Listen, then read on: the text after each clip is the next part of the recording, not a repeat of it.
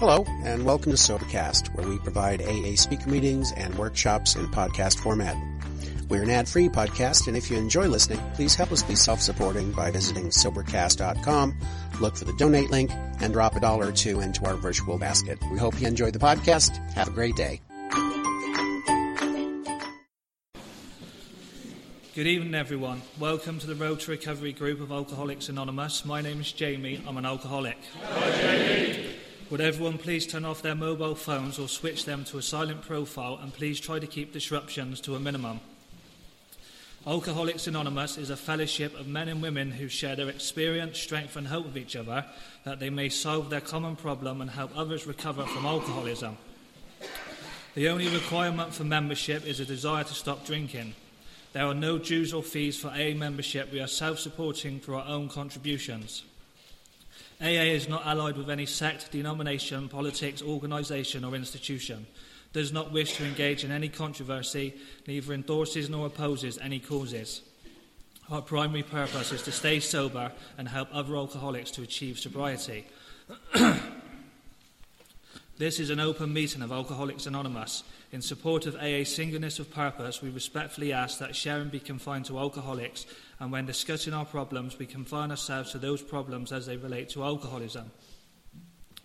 There may be visitors here who are unfamiliar with our tradition of anonymity. We need always maintain personal anonymity at the level of press, radio and television. This tradition is a constant reminder that personal ambition has no place in AA. We are sure that anonymity is the greatest safeguard AA can ever have. We therefore seek your cooperation in protecting the anonymity of our members at the public level.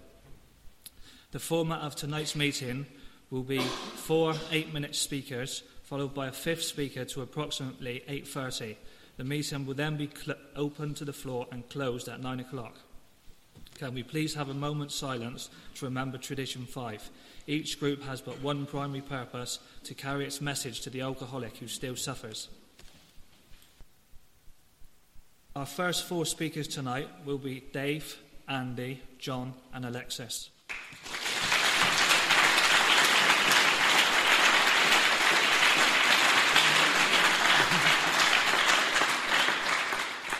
I'm David, I'm an alcoholic. Really good to be at my home group tonight, and 25th anniversary, amazing. Do you know what I mean? I celebrate my sort of sobriety date with my home group. You know what I mean? I sobered up in 1994, and before that, nothing. My life was just spiraling out of control. Do you know what I mean? I wound up in Alcoholics Anonymous in a pretty bad state. Drinking just stopped working. I was suffering from anxiety and paranoia and panic attacks. And life becomes so tedious and boring, do you know what I mean? And it's like, I came here and my sponsor said to me, are you willing to go to any lengths to let go of your old way of life? And I was like, I had to think about it. Do you know what I mean? Even though it was so crap, I thought, what am I going to turn into? You know what I mean? I was a complete lemon as it is. But I thought, where am I going? Do you know what I mean? But the guys in this group, you know, it says in the big book of Alcoholics Anonymous, if you're new here tonight, welcome to, the Road to Recovery, probably the best meeting in the world, do you know what I mean, where you will get better. If you stick around and do the 12 steps, you're pretty much guaranteed to not be the person that you used to be and have a good life. And that's what's on offer here tonight. You know, there's a lot, it says in the 12 steps that having had a spiritual awakening as a result of these steps, that's what happened to me. I came here, I was 2 years sober when I arrived in this group. I'd been in other meetings trying to get better. And it says in the basic text, you can't transmit something you haven't got. And, I had sponsors that really didn't have a clue what was on offer. And I came here, and thank you, Wayne, for being my sponsor. I asked him to take me through the steps, and, he did. And, it didn't take long. There's no waiting list. You can get seen straight away. You don't have to make an appointment. You know what I mean? It's like, all you need is willingness, and it says in there, if you've got the right attitude, that you can, and you want a leveling of your pride, because my pride was the thing that was killing me. You know what I mean? I wouldn't be told what to do, and for years and years I was that person. At school, teachers tried to teach me, my mum tried to parent me, the police used to pull me up where I used to live in my neighbourhood, and I was thinking, why are you on my case for? Do you know what I mean? And I had such a bad attitude, do you know what I mean? And running my life on self-will. Wonder why I was heading for trouble, do you know what I mean? But I didn't see it at the time. I thought I was right. And I came here, and for the first time in my life, I took direction from my sponsor. He just guided me through the steps. And first thing he said to me, many people don't make it. Do you know what I mean? I've seen so many people over the years, have come in, got into good habits at the beginning, and for some reason, you just can't go through the rest of the process. You know what I mean? And, it don't have to be that difficult. There's a great life waiting for you. You know what I mean? I've lived an absolutely amazing life. I feel like I've been reborn, do you know what I mean, and given a second chance. Most of the people I knew when I was growing up are dead. Some of them suicides, overdoses, all sorts of things, you know what I mean. And then fortunate souls never, they didn't make it, do you know what I mean. And, if you've got a golden opportunity here tonight to have a new way of life. And, I started following this simple course of action, went through the programme, and the programme has changed my life forever. Do you know what I mean? I've not wanted to drink since I've been in Alcoholics Anonymous, you know what I mean? Sometimes I wanted to get a rocket and go to the moon, you know what I mean, and do a runner, but I've not. I've just come to my home group week in, week out. Whatever's going on in my life outside, sometimes good, sometimes bad, sometimes indifferent, I've just carried on regardless, coming to my home group, because I know I've got into these good habits that have just changed the way I think and the way I do things, you know what I mean? And there's nothing here to stitch you up, you know what I mean? This is the most amazing thing I've ever found in my life, This is the most equal opportunities place in the world. We don't care where you come from, what your problems are, if you work the steps, spiritual principles will solve all your problems, and that's been my experience, you know what I mean? And I'm so glad I stuck around, you know what I mean? Because when I first come here, I didn't give myself a chance, you know what I mean? I thought, I'm going to work the steps. Are they really going to work? Do you know what I mean? Are they going to work for me? Do you know what I mean? And, because I'm a really messed up special case, you know what I mean? And I was told those with grave mental, emotional disorders can recover if they have the capacity to be honest, you know what I mean? And I just had to learn to be honest with my sponsor, and he just guided me, you know what I mean? He's probably the most sanest person I ever met in Alcoholics Anonymous, you know what I mean? He just guided me through the steps, and my life completely changed, you know what I mean? And it's been, what a ride it's been, do you know what I mean? It's like, it's not been a dull moment, to be fair. I've lived every moment of it, do you know what I mean? And, by rights, I should have been dead years ago. So, I say, if you're here, you're sitting there and you're on the edge of it all, just jump in, get yourself a sponsor, go through the steps, make this the best home group you can be, you know what I mean? And, something about this meeting, it gives me structure and discipline. I take this very seriously, do you know what I mean? But I can go out there, I have a laugh most days, you know what I mean? But I take this seriously, do you know what I mean? And, I know the best years of my life lie ahead, do you know what I mean? I feel excited about the future. I probably had one of the most toughest years of my recovery, but I'm grateful for it, do you know what I mean? Because it's making me a better person, do you know what I mean? And it's shaped me into the person hopefully I want to be, so, you don't need to go through things on your own, you know what I mean? You just need to talk to people, there's no reason why you need to leave. And, just try and respect the people, especially the old-timers in this group. We're not here to stitch you up or harm you. We're here, make use of our experience, you know what I mean? You don't need to make your own mistakes. We're here to guide you, you know what I mean? And I found more love in this meeting than anywhere else, do you know what I mean? I remember my ex-wife saying to me, right, she said, you love your sponsor more than me. I said, it's a different kind of love. You know what I mean? You know what I mean? Because it is a different kind of love, you know what I mean? Because I used to say to her, go speak to my mum and find out what I really was like, do you know what I mean? And you'd be throwing me out to meetings, do you know what I mean? I should have come with a government health warning, do you know what I mean? I would steal your handbag, what's that mean, mate? 2 minutes, yeah? It's just, don't worry about things, you know what I mean? The steps are here to make you a better person, do you know what I mean? Where, it's a miracle what's happened in my life, you know what I mean? And I've seen people come from the streets and, and rebuild their lives, and it doesn't take long, you know what I mean? It's a great life on offer, and, I love it, absolutely love it, man. It's been the best. I mean, I took some chemicals and alcohol, but this is the best buzz I've ever had, you know what I mean? This is free, you know what I mean? And I get a lot out of it, this works for all sorts of people. The more broken you are, the more we like you, do you know what I mean? Because if you start taking the actions, you'll get better, you know what I mean? You start feeling better straight away, you know what I mean? It's not months or years, it's just 12 steps, you know what I mean? And, I'm a salesman by trade, but I can sell this stuff all day long. This comes with a lifetime guarantee, do you know what I mean? There is hidden warnings, you know what I mean? If you don't do it, your life will get worse. That's just guaranteed, because we're dealing with alcoholism, you know what I mean? And we don't treat it, we go crazy, you know what I mean? So the opposite of that is get yourself a good sponsor. There's loads in this meeting. Do what he says. He's not here to stitch you up or guide you or trip you up. You can do that yourself. Do you know what I mean? He will guide you to a better place in your life where your life will guarantee to get better. And you'll just live the best days of your life, which I've experienced. You know what I mean? Even through the pain, I've been able to dance to a certain degree. And I know today, I love being in this home group. You know what I mean? I've seen over the years people leave and try and start other meetings, and I'm not knocking it, but it's never been the same. They're never, this is the real deal. You know what I mean? This is definitely the real deal. It's not a cheaper imitation. This is real.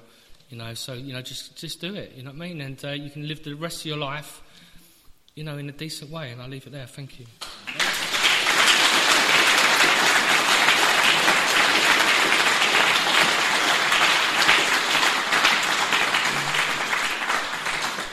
My name's Andy, I'm an alcoholic. Hey. Thanks, Dave, and happy birthday, Road to Recovery Group, and thank you, Road to Recovery Group, and thank you to Wayne, my sponsor, thank you to Alexis, to John, and to Dave, who these guys, over the years, I've seen all of them go through things in their lives and deal with things, and dealt with it with dignity, and I've been able to learn from that, and for an alcoholic like me, it's something that I just didn't know how to do. I just really did not know how to do. And, I was reading the chapter to Agnostics, and it says in there that that line that if when you honestly want to, you cannot quit entirely. And then it goes that the next line goes, or if you have little control over the amount you drink. And I knew I had very little control over the amount I drank. I knew that. But when I arrived in AA and I honestly wanted to stop, that's when I knew I could not do it on my own. I could not quit entirely, and I remember phoning somebody. I was out of Plymouth at the time, and I phoned somebody in the fellowship. He's not around now, Julian, and I said, I'm going to drink. I know I'm going to drink, and for me that was rock bottom. That was absolutely beaten, and I really haven't looked back. I really haven't looked back over the years, and if you're new and you're worrying about doing service, or you're worrying about your step 4 and your step 5, don't, because I remember doing my step 4 with my sponsor, and I knew one afternoon, as I prayed one afternoon, I thought, oh shit, I know what needs to go in this, And I did. I got honest with somebody. It's just what we have to do, And over the years, things have happened. The things happen in our lives all the time, But I've been able to think when those things happen, well, that kind of turned out all right. That wasn't too bad, And I can add it to my gratitude list, And I just couldn't do that, And alcohol, I could not drink like normal people. I couldn't drink like normal people. I would stop at nothing to get a drink. I used to stop people. I stopped a guy once in an invalid car and for a fiver, and it said, look, just for a drink. I would stop at nothing, And it was always the same line with me as well. I'd bump into someone in a club. He'd go, "How you doing, mate? Are you all right? Yeah, you going to buy me a drink?" That was always the same line. It was always the same thing, and I. How could I have ever thought, that I wasn't an alcoholic? I didn't walk home. I used to crawl home. I used to think, the police are not a bad bunch, really. They often give me a lift home because I was crawling home.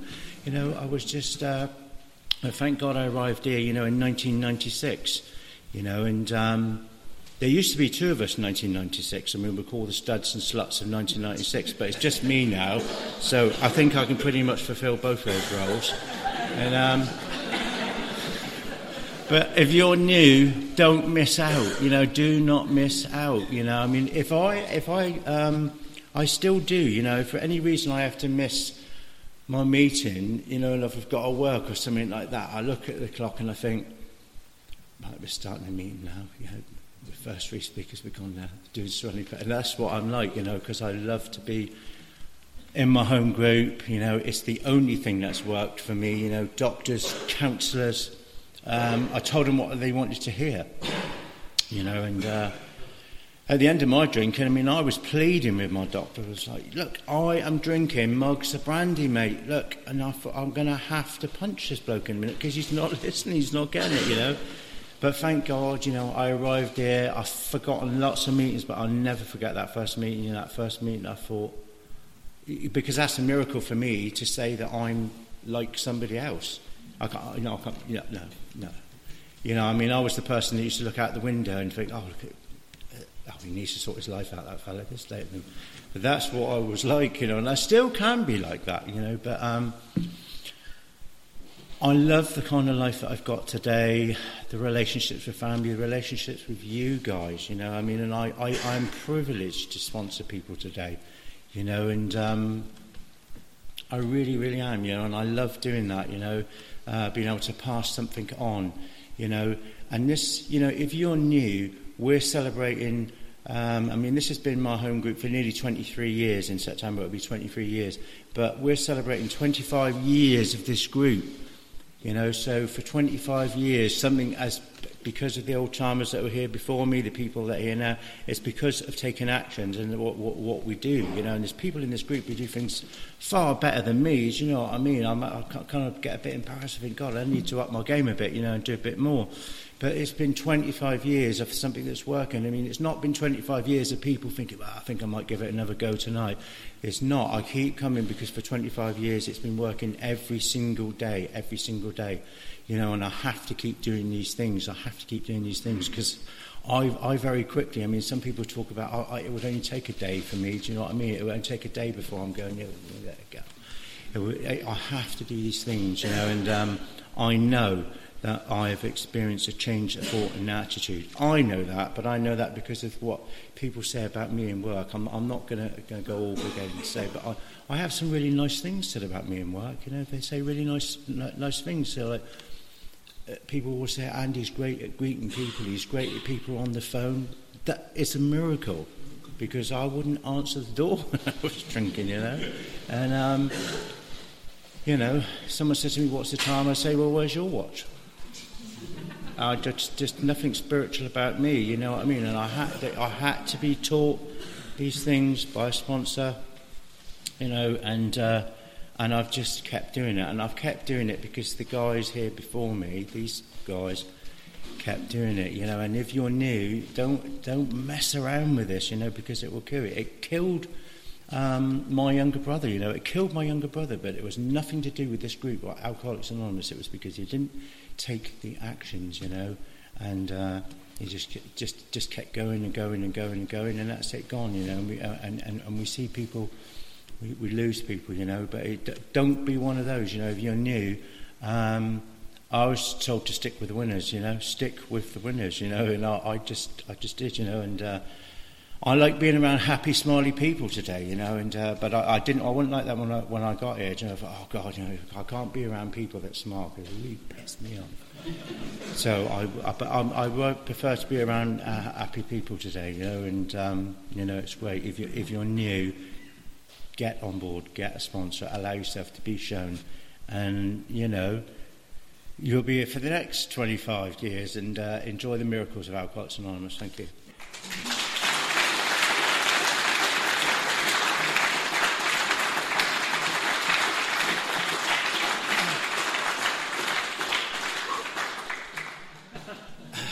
Good evening, everyone. My name's John, and I'm an alcoholic. Get in the Road to Recovery group. What a thing. Thank you, Wayne, for being my sponsor. And thank you, Alexis and Wayne, for being here when I came in and carrying the message of this fantastic programme to me. Thank you to the first two speakers. Love these guys.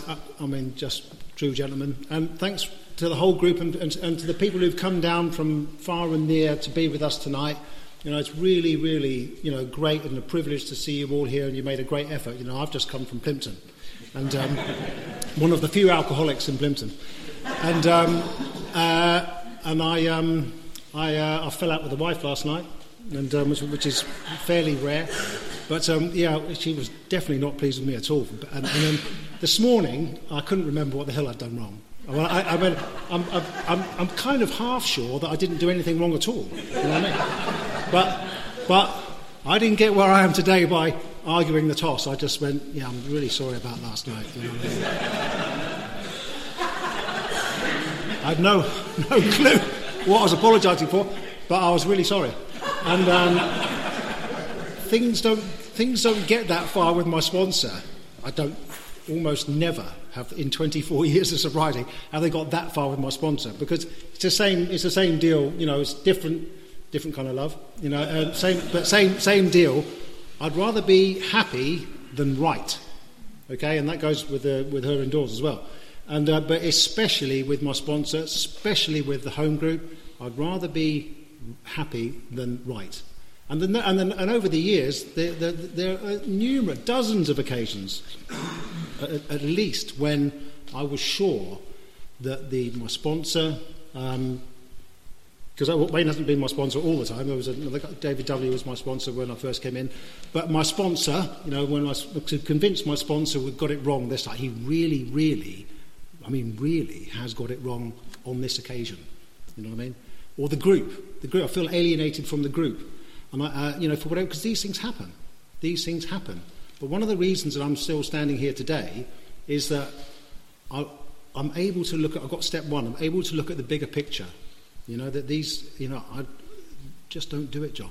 Just go yes sir, no sir, 3 bags full, and get on with it. Get on with my inventory. You know, go into the little room in the house and get on my knees and get that pen and paper out and write down my resentments and my defects of character. And I feel better. And the next day, to be honest with you, a bit like this morning, I haven't got a clue. I really struggled to remember why I was cross-grained with my sponsor or cross-grained with my home group.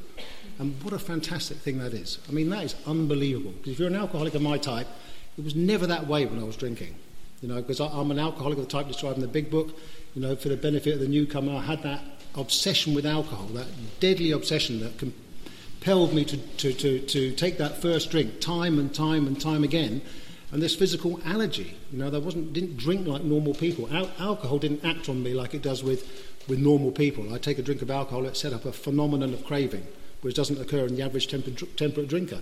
You know, I was in big trouble, much more trouble than. Hello, Mike. Nice to see you, mate. I was in much more trouble than I really realised. And you know, so thank God. I understood that when I got here, a little bit after I got here, but I realised, I think I lost the thread slightly, but basically that's what I was like. I'm an alcoholic of the type described in the big book, and I'm a dead man walking unless I can get humble enough to adopt that simple attitude that I was describing earlier. And, you know, and I was a high-bottom drunk, and if there's any newcomers and, you know, you feel that you haven't gone down as far as a lot of people, you know, you didn't come from a dodgy area like Dave Kay or something like that, you didn't go to the dodgy nightclubs that Andy went to, you know, I mean, you know, it doesn't matter. You know, I was in really big trouble. I was anxious, depressed, frightened. Fear was such an overwhelming aspect of my life. You know, I didn't realise until I did the 12 steps, until I did that step 4, how much fear ruled my life. How much, and behind that fear, so much self-will. The juggernaut of self-will. You know, I was terrified that you weren't going to behave the way that I wanted you to behave. That was really what it is. I work in an open plan office now, you know, and the people in there, you know, they really get on my nerves quite a lot every day. You know, but it's a miracle. I'm able to operate in that kind of environment, you know, and as I've said on many occasions, you know, they've got to put up with me. It's not about me putting up with them. You know, I've begun to realise it's a two-way street. It's taken me decades, you know, and you know, that's what it's like, and it's such a fantastic thing to go through the 12-step program, to get to that 5th step, and to share my secrets, you know, some of the things that I would have taken to the grave with my sponsor, you know, truly embarrassing things. And, you know, there's a chap that I'm helping to go through the 12 steps at the moment, and he came around the other day, and I told him probably one of my worst secrets. It kind of trips off the tongue, because what I was terrified about other people finding out has now become something that I can help other people with. You know, they don't have to think that their case is special and different, you know, that somehow they're worse than anybody else. So I tell them a few of my things, and they probably think that we're on an even par, me and him. And that was the way it was with my sponsor, and that's the way I see it is with everybody really that gets recovery and gets on with this program. And it's such an awesome privilege to be a member of this home group. I mean, I was stood on the floor of the on the floor of the Friday meeting at another group in town, and His Lordship there came over and spoke to me, gave me his telephone number before we really had mobile phones. I took that bit of paper home, and when it was bad enough, I picked that bit of paper up. It says Wayne here, 660166, something like that, and phoned him up. Oh yeah, that's him, I remember him. And I rocked up at the Rotary Recovery Group of Alcoholics Anonymous. How fortunate am I? I mean, how fortunate am I? It's near the top of my gratitude. It's being alive. Every morning I thank my higher power for being alive, for sobriety, and then it's a bunch of AA stuff. My home group, my sponsor, Big Book, 12 Steps, 12 Traditions. Then I get on to the other stuff that because I've got all that stuff, I can enjoy, like the family and my home and my job and my peace of mind and my, just all that good stuff that comes because of the most important things, which is this stuff, which is this. And it's awesome to see you all. Fantastic weekend ahead. Thanks very much.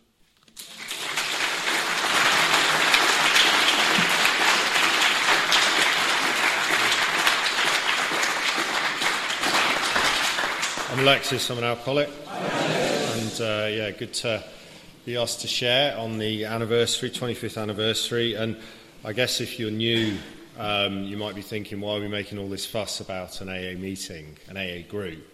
Is AA stopped me drinking, and this is the group that I've been at for the last 25 years, well, if you're new and you drink anything like I used to drink, you'd have something to celebrate if you'd have been sober 26 years as well and come into a group. But the thing is, the other reason, every alcoholic, I don't want to give a bloody speech, but every alcoholic has a responsibility to talk about their success if they've recovered. Every AA group has a responsibility to talk about its success if it's kept going. There were 30 meetings in Plymouth when I got sober back in 1993. There's still 30 meetings in the Plymouth City area, and there's only like 3 of them from back then. It's I can't believe it. And one of them, the guy that was founded by the guy that then went on to found this group. So what's the stats on that? I was at the last meeting. I don't know how many people are here who remember the Nuffield. Well, that's the other thing. There's probably only about 2 bloody people here who remember the Nuffield meeting. You know what I mean? All right, 3. Yeah, Martin. I remember you, Martin. I remember you. Yeah, Nuffield meeting, largest meeting in the town. I remember it, and it was wonderful. It was absolute chaos. I remember the night the drunk was there at the table, banging his head on the table, and all the old timers were sharing back to him. Look at our friend here, isn't it great? He's at the meeting. And it was, and that I remember then when it was 6 people, and Dave M said we're going to have to close, And my first home group, the Vision for You, on a Sunday night. I don't know what happened to that. And then the Wednesday night step. That was the first meeting, proper AA meeting I went to, and I remember then desperately calling out for people to do service. A few years later, the meeting was just dying, and bottom line is. You hear this cliche most people don't make it. So most meetings don't make it, at least not in this town. I don't know what it's like around the rest of the country. I guess we're probably not special. Like Plymoudians aren't particularly crazy as alcoholics, I'm sure. The survival rate for meetings is not high, and this meeting's lasted a quarter of a bloody century. It's one of the tiny number in this town, and it is so great because I'll tell you what it's like for me coming to this group, and it's one of the paradoxes of AA groups.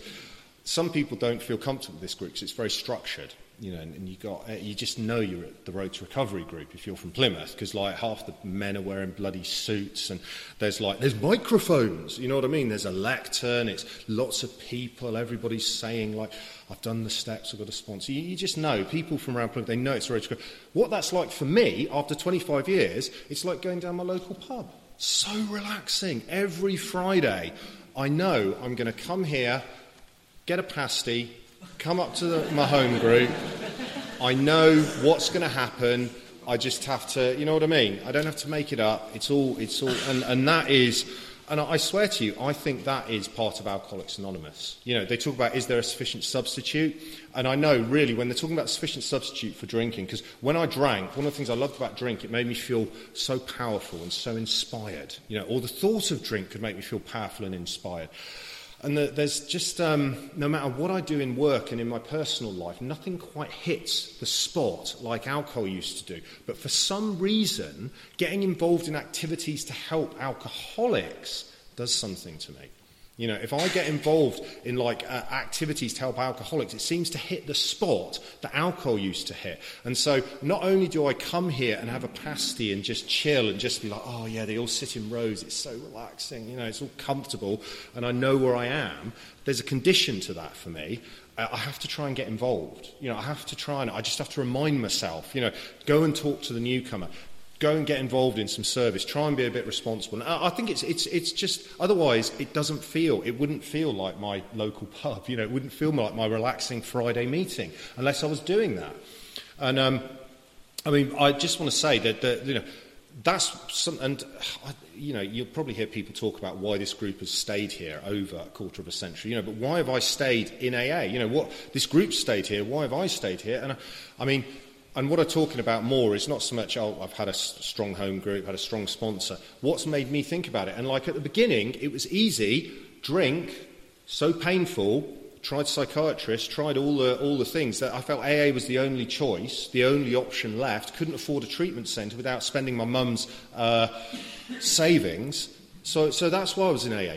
Did the 12 steps with a sponsor, and I just felt really, really good, to the point that some people in other meetings thought I was lying about how good I felt. It's that weird when you see somebody who a few months before is sitting in a meeting like crying, and then they're like going around meetings, saying, I feel bloody great, and they just, you know, some of them think you're lying, and I just felt so that's going to keep you in AA. I'll tell you, when you feel that good after doing the 12 steps with a sponsor, you just grab onto your sponsor and say, take me with you. You know what I mean? You feel great. And you grab onto the steps and like, do. You know, more steps, all right?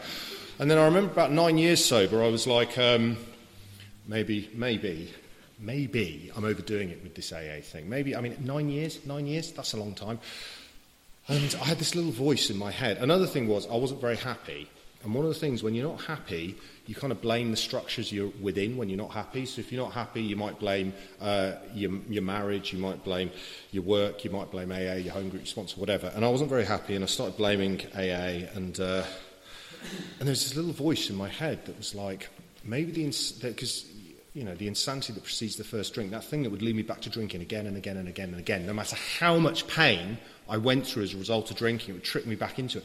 I thought, what if that doesn't just happen the day after drink? What if that doesn't just happen 3 months after drink? What if it can happen 9 years after drink? What if after 9 years of being sober I can lose all perspective and think, maybe. I mean, because that was the whole insane thing about it. It wasn't, maybe I was right. Maybe I could have left AA. Maybe I'd have been fine. You know what I mean?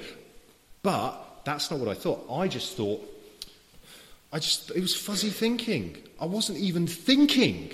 I was just thinking, shall I run away? For no good reason. You know, and that is insanity. That is insanity. Because I was drinking myself to death. I was convinced of that when I came to AA in the first place. And then all the years on, why do I stay here? I mean, I may have to tell you that another time because I'm sure this red light's going to go off. But basically, my alcoholism to me now means a lot of it for me is about grandiosity and defiance. It's someone we talk about a lot in this group. It's a psychiatrist, Dr. Harry Tiebout.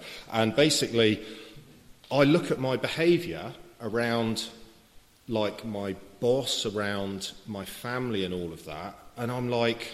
And then I read, this is a regular thing, it's not AA literature. Some of Harry Tiebout's writings are AA literature, some of them aren't. I've got like the collected scientific writings of the psychiatrist Harry Tiebout. And I read them regularly. Because he goes on about not, the problem with the alcoholic is he has a drink and can't stop, or the problem with the alcoholic is he gets sober and then he always drinks again. He says the problem with the alcoholic is such a great level of unconscious grandiosity and defiance. And unconscious means you can't change it. I can't change it. I can't think myself better. My sponsor can't force me to be better. It's deep in here. Grandiosity and defiance. That, he said, is the core symptom of alcoholism. And I still spot that in myself. I still kind of, almost to the point of paranoid schizophrenia when I realise how crazy it is compared to how normal people think. Anyway, that's the second red light, so I really should stop now because I can't keep on ignoring it.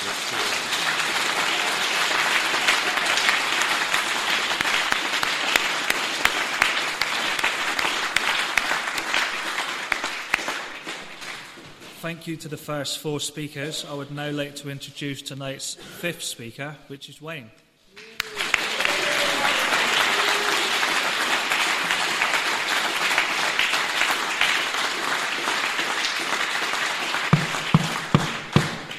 So a bit of order. My name's Wayne and I'm an alcoholic. Hi. And thank you for the first 4 speakers. I'm really nervous, by the way. Aww. Thank you.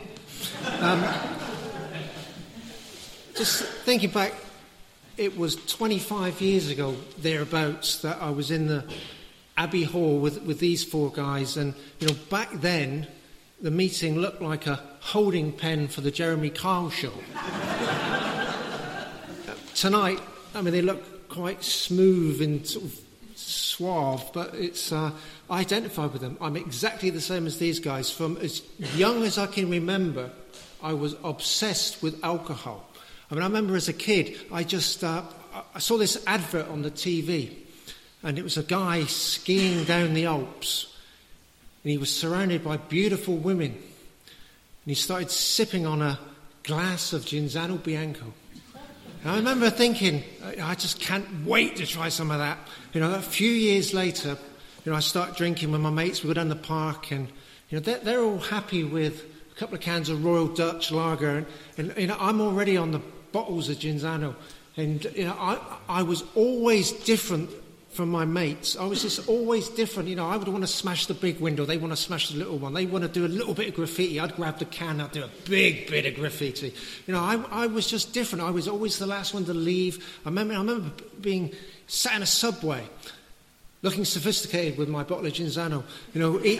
Evil stick down my Crombie, and I remember sitting there one night, in between imagining beautiful women and trying to avoid PC English. I realised all that snow stuff was a sales ploy, that's for sure. I remember thinking, this is doing something. I just feel so much better, when I'm drinking, when I'm under the influence of alcohol. I just feel so much better. If only I could feel like this all the time. And it dawned on me that night, sat in the subway, all I've got to do is drink all the time. If I drink all the time, I'm going to feel all right all the time. And very shortly afterwards, I started taking bottles of vodka to work with me, and I would drink on the way to work, I'd drink at work, I'd drink on the way home from work. I was just obsessed with alcohol. My first waking thought every day was, when am I going to drink? When am I going to drink? When am I going to get that feeling of, that's better? When am I going to... I was just completely and utterly obsessed. And I would just get myself into so much trouble, and my parents would despair of me. I remember my mother just saying, Wayne, you've got to stop drinking. And I just want to scream at her. I just want to scream, you don't understand. Nobody understood me. When I drink, I feel better. When I don't drink, life is dull, life is painful, it's just tedious. Who wouldn't want to drink? You just don't understand. And I promise again and again and again, this is it. I promise I'll never, ever drink. I remember one night, it was one of my last drinks. We were driving along somewhere. My dad was driving. I was sat in the back seat of his car, and I tried to strangle him. He was driving pretty fast. I tried to strangle him because he wouldn't stop for the pub. I was just obsessed with alcohol, and as soon as I started drinking, I had no control over alcohol whatsoever, but drinking made me feel better. It took away all those fears. I preferred seeing life through a drunken haze, just one step removed from everybody else. It just took the rough edges off life, that pain and that feeling of fear and being different and just nobody understanding me. I couldn't speak to anybody, and life was just difficult. But alcohol just seemed to just give me that sense of ease and comfort. Just the crack of that vodka bottle. It was just, the ping of a can of Supertenants, and I just instantly feel at ease. And it just didn't matter what any of you people thought of me anymore. It just didn't matter. Life, it was going to be okay. I was where the party was at. It just didn't matter. Who wouldn't want to drink? Who would not want to feel like that? Because I just felt so awful. I just didn't fit in. I just felt different to everybody. And alcohol just made it all okay. And I rapidly got into a lot of trouble. Like I say, I would make these promises, with tears in my eyes, and that's it. I'll never drink again. This time it'll be different. Don't leave. Don't sack me. All these different things. But I always eventually did. I had a complete inability to not pick up that first drink again and again and again. And I tried doctors, I tried counsellors, I tried treatment facilities, and it all availed me zero. It got me absolutely nowhere. And I was trying these things at a very early age, my early 20s, and I was just getting absolutely nowhere. And eventually I arrived at Alcoholics Anonymous. I'd come out of a treatment facility. I came out a miserable, suicidal amateur psychiatrist. But I went to meetings, and I would do what I saw the people around me doing. I would go to lots of meetings. I went to meetings every night of the week, and I would moan. I'd share at every meeting. I'd just moan. I'd just complain. I'd blame everybody else. It was everybody else's fault. If only this was different, and why are they doing that to me? I just played the victim, and it was getting me nowhere. I went to meeting after meeting after meeting doing this, and don't get me wrong, there were a lot of colourful characters that kept me coming back, but there didn't seem to be. Back then there was a thing. It's like. I would go to meetings, let's say these people would, a lot of them would do the same as what I was doing. I remember one night I went to a meeting, and I remember sharing, I'm going to go to the Tamar Bridge and jump off the bridge after the meeting. A tear come down, and people come up to me after the meeting, they give me a hug, and say, Wayne, that was a great share. And,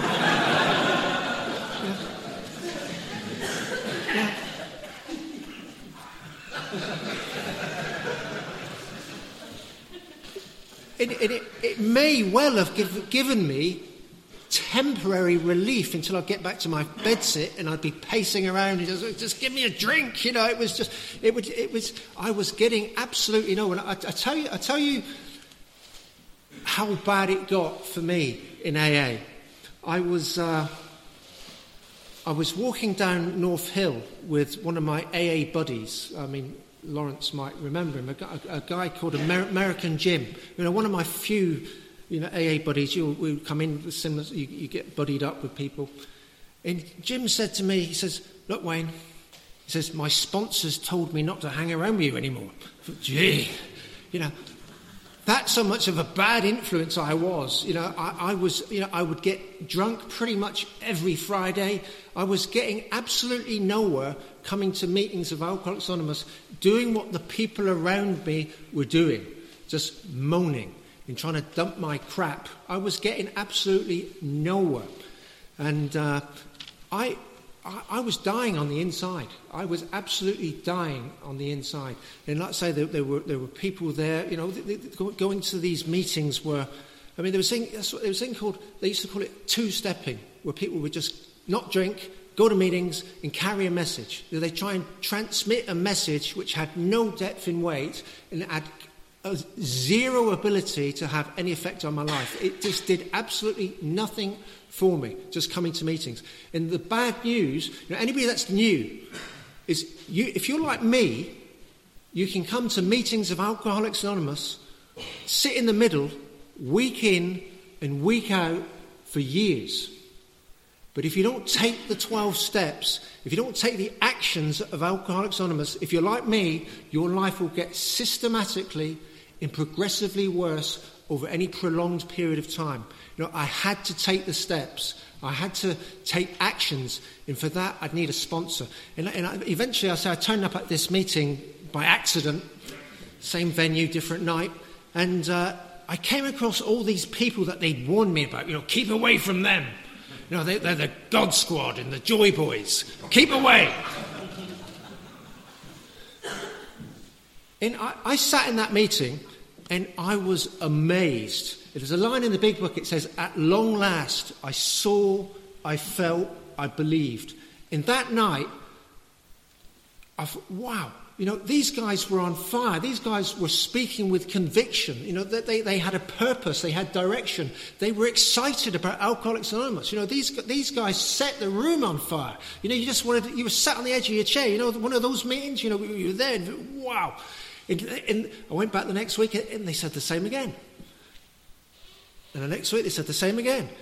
And they kept coming out with the same again. And one night I thought, why do they... It dawned on me. They're saying this for me.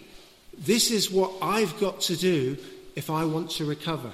I needed to act on the information received. It was no good coming to meetings, just coming to meetings. I'd have to act on the information received. I'd have to put the experience of the people who went before me first above all else. And without exception, all these people were talking about getting a sponsor. And they were talking about the big book, and they were talking about a home group, and they were talking about these bloody steps, and they were talking about all this stuff, and it just sounded so good, and they seemed happy. Nobody liked them. They didn't care, and I just did what they'd done. And I got one of these damn sponsors, and eventually I found this sponsor, and I'm going to tell this story for the new people, because I like this story. And to me, it's the best description of what sponsorship is. So, anybody that's new, this is what I would look for in a sponsor. Now, Bill Wilson, he's had a hard day working at the clubhouse in New York. All these newcomers, you can imagine how busy Bill was. Lois was away. He finishes his day, he goes up to his room. He says he's lying on the bed. He can hear the rain pouring down on the old tin roof. I mean, I can just picture that scene. I don't know about you, but 1930s AA New York clubhouse. I've got images of neon lights and puddles, and he's laying on the bed of the old clubhouse, rain pouring down. What a day. He gets a knock on the door. It's the janitor. He says, "Bill, another one's turned up from St. Louis. Do you want me to turn him away?" He says, "Send him up." So he gets himself ready, and he hears this guy coming down the hallway. And he can hear some walking stick, and he can hear somebody really labouring and really struggling and really just says, "Wow, this guy sounds in a right state." He knocks on the door, lets him in. And he sees this old boy stood there, and he's in black, long black coat, black hat, scarf, and his stick. And he takes his hat off and his scarf, and he sees a clerical collar. And he says the guy radiated a grace. He had a presence about him. There was something about his eyes. There was something there. And that was meant to be a 15-minute conversation. That's the second AA conversation in AA history which lasted a lifetime, other than Dr. Bob's. Anyway, the reason I mention this is that man was Father Edward Dowling, who became Bill's spiritual sponsor. And Edward Dowling, he wrote once, or he said, he was in New York at a previous time, and he said he saw some ice skaters. And he says he watched them, and they were just gliding across the ice with so much grace that they made me feel like I could do the same. Now that is sponsorship for me. Find a sponsor who wants more for you than you ever felt you could possibly achieve. Find a sponsor that will get you taking the actions which you, even when you just know they're wrong, just find a sponsor who will get you off your ass get you to the door working with newcomers. And you get somebody like that in you're halfway there. And I mean, it's just an absolutely amazing thing. I mean, I remember when I eventually got David B as a sponsor in London, and I would ring him up, and I'd start bleating on about some nonsense, and he would say things, well, bless you, lad, it's a deeply moving story. Have you read your big book today? Jesus. And I ring him another time, he said, well, bless you, lad, your stories touch me deeply. Go and work with a newcomer. I thought, this guy's just not listening to me. This guy just doesn't care how I feel. It was only in time when I started taking the right actions and I started to feel better, and my outlook brightened up, and I began to get some hope, and I was getting excited about Alcoholics Anonymous, that I realised that he cared deeply how I felt. He was just more concerned with what I was doing. He wanted me to do the right actions. He wanted me to get into good habits early. And I remember the day when I had to ring him, and a bit like John, really, although I know what I was doing, I'd really pissed off the wife. And I was a couple of years sober, and I rang him up and said, oh, David, I'm not going to... And I remember what he said. He said, well, bless you, lad, I'm on your side. What an amazing thing. I'm on your side. There was somebody that I could go to, somebody that I could trust implicitly, somebody that I could trust. He was on my side. And that's the deal I make with all the people I sponsor. If you're honest with me, I'm on your side. And, that's what I needed. David, eventually, he died. He was 24 years sober. He had a heart attack whilst walking to his home group. And I had to get another sponsor. And I eventually hooked up with this fool from Los Angeles. And, I'd ring him every week. For 6 months I'd called this guy. Every week. I didn't even know what he looked like. And my time came when I was going to meet him for the first time. And I was quite excited. I was really looking forward to seeing this guy. This guy, he was a legend to me. He was like a living AA history legend alive. He was sponsoring me. And I was going to meet him for the first time. His boy. Anyway, somebody said, there he is. So he started walking over, like the bloody president. Everybody was like this, and he come to my chair, and I thought, well, I'm special. Hi, I'm Wayne. I'm Wayne. Said, you sponsor me. I've been calling you every week for 6 months. It was just blank expression. He looked me straight in the eye, he put 2 hands on my head and said, you'll never drink again, kid. And off he went. Now, I would be forgiven for having some far from spiritual ideas. I'd be forgiven. Now, but the truth is, by the time I'd got to my seat, which was no further than where Nick is, by the time I got to my seat and I sat down, I'd processed this in my mind. There's perhaps not another living soul in the world right now that I would listen to. I don't need to be pally-pally with my sponsor. I don't need to have a frivolous, fun-loving relationship. I don't need a mate. I need a sponsor, and I need to allow myself to be sponsored. This is working for me. It doesn't matter. And that was a change. Wow, what a change. How could somebody like myself, somebody that just wanted to say that to the world all the time, you look at me funny, what? How can I take that? How can I get to a point in my life, in my sobriety, where I can just water off the duck's back? How can I get to that point? And Harry Teeble, I think it was John mentioned Teeble, or it might have been Alex, mentioned Teeble. He just sums it up lovely. He talks about it absolutely fantastic. I'd come to a point in my life where I was prepared to seek advice and accept direction. I was speaking to somebody else, I think it might have been Lawrence or somebody, a week or so ago. It's something in me changed. From going to meetings of Alcoholics Anonymous and just getting nowhere, there being no significant change in the quality of my life. Getting to meetings and doing this and that and the other. What changed? Something deep within me changed. And, I know now that all that inner resistance just died. There was an inner collapse. My ego was completely and utterly flattened. I'd surrendered. At long last, I'd surrendered. And not just to alcohol, I'd surrendered to life. That awful self-will, that awful character trait of mine where I wouldn't listen. I would be defiant to the core. I would listen to nobody. I would brook no control from man or God. I would try and protect that inner integrity to my dying breath. Whether it was the referee on a football pitch, my employer, my missus, I wouldn't listen to anybody.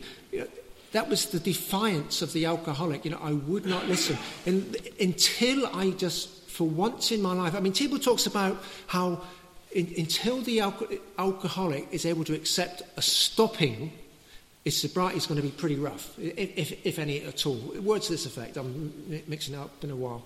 But that was the case for me. For the first time in my adult life, I'd come across somebody and I'd come to a place where I'd say, okay, I'll listen, I'll just shut up and I'd do as you say. And I was, I remember when he said to me, serve the old-timers their jelly. What?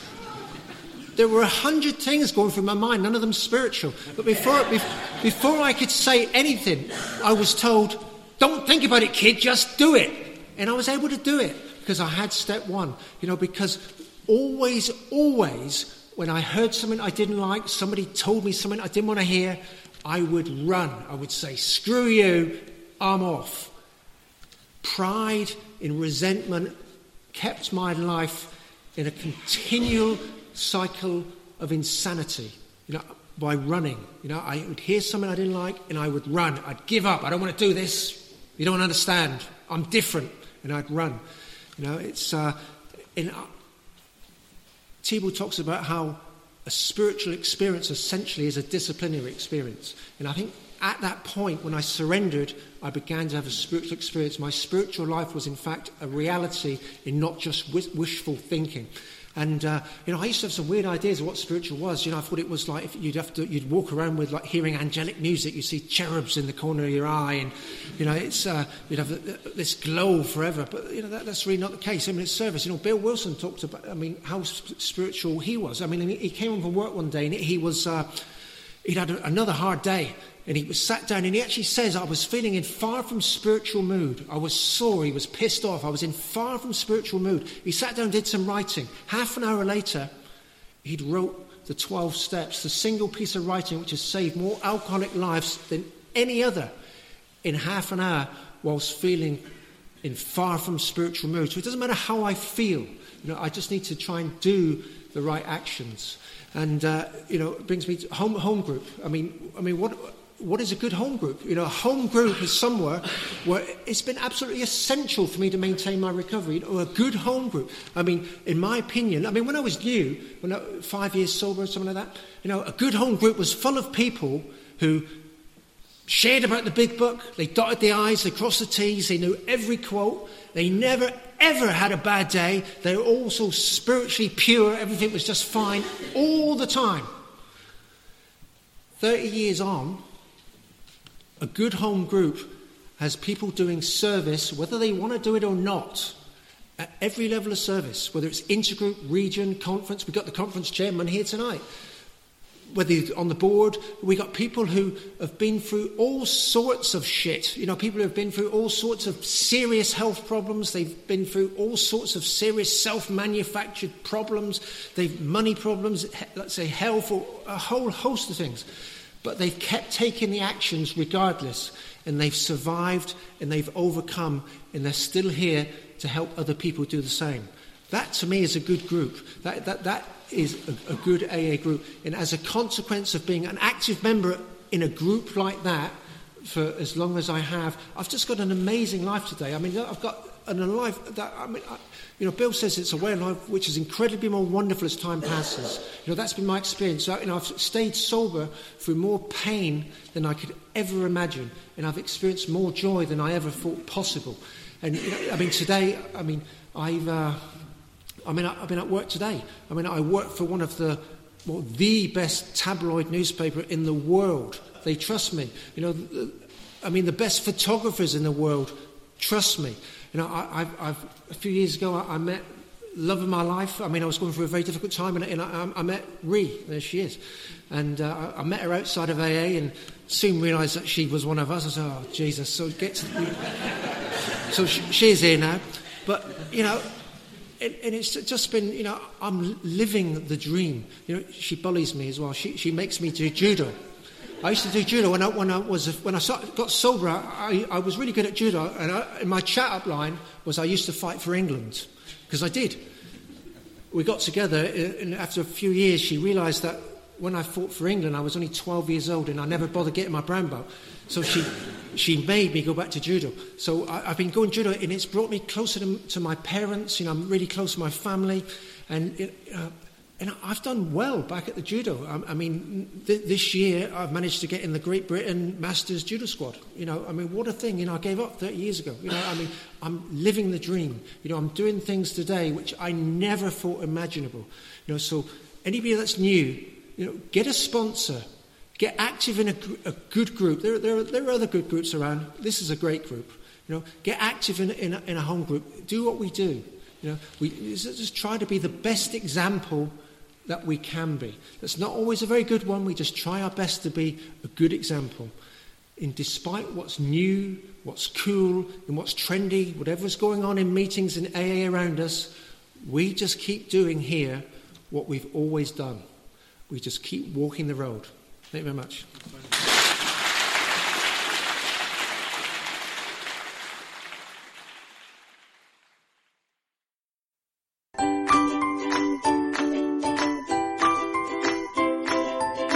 Thanks for listening. I hope you enjoyed the podcast. Sobercast is ad-free, and we'd like your help in order to keep it that way. So if you'd like to help us be self-supporting by pledging $1 or $2 a month, visit Sobercast.com and look for the donate links. Thank you very much.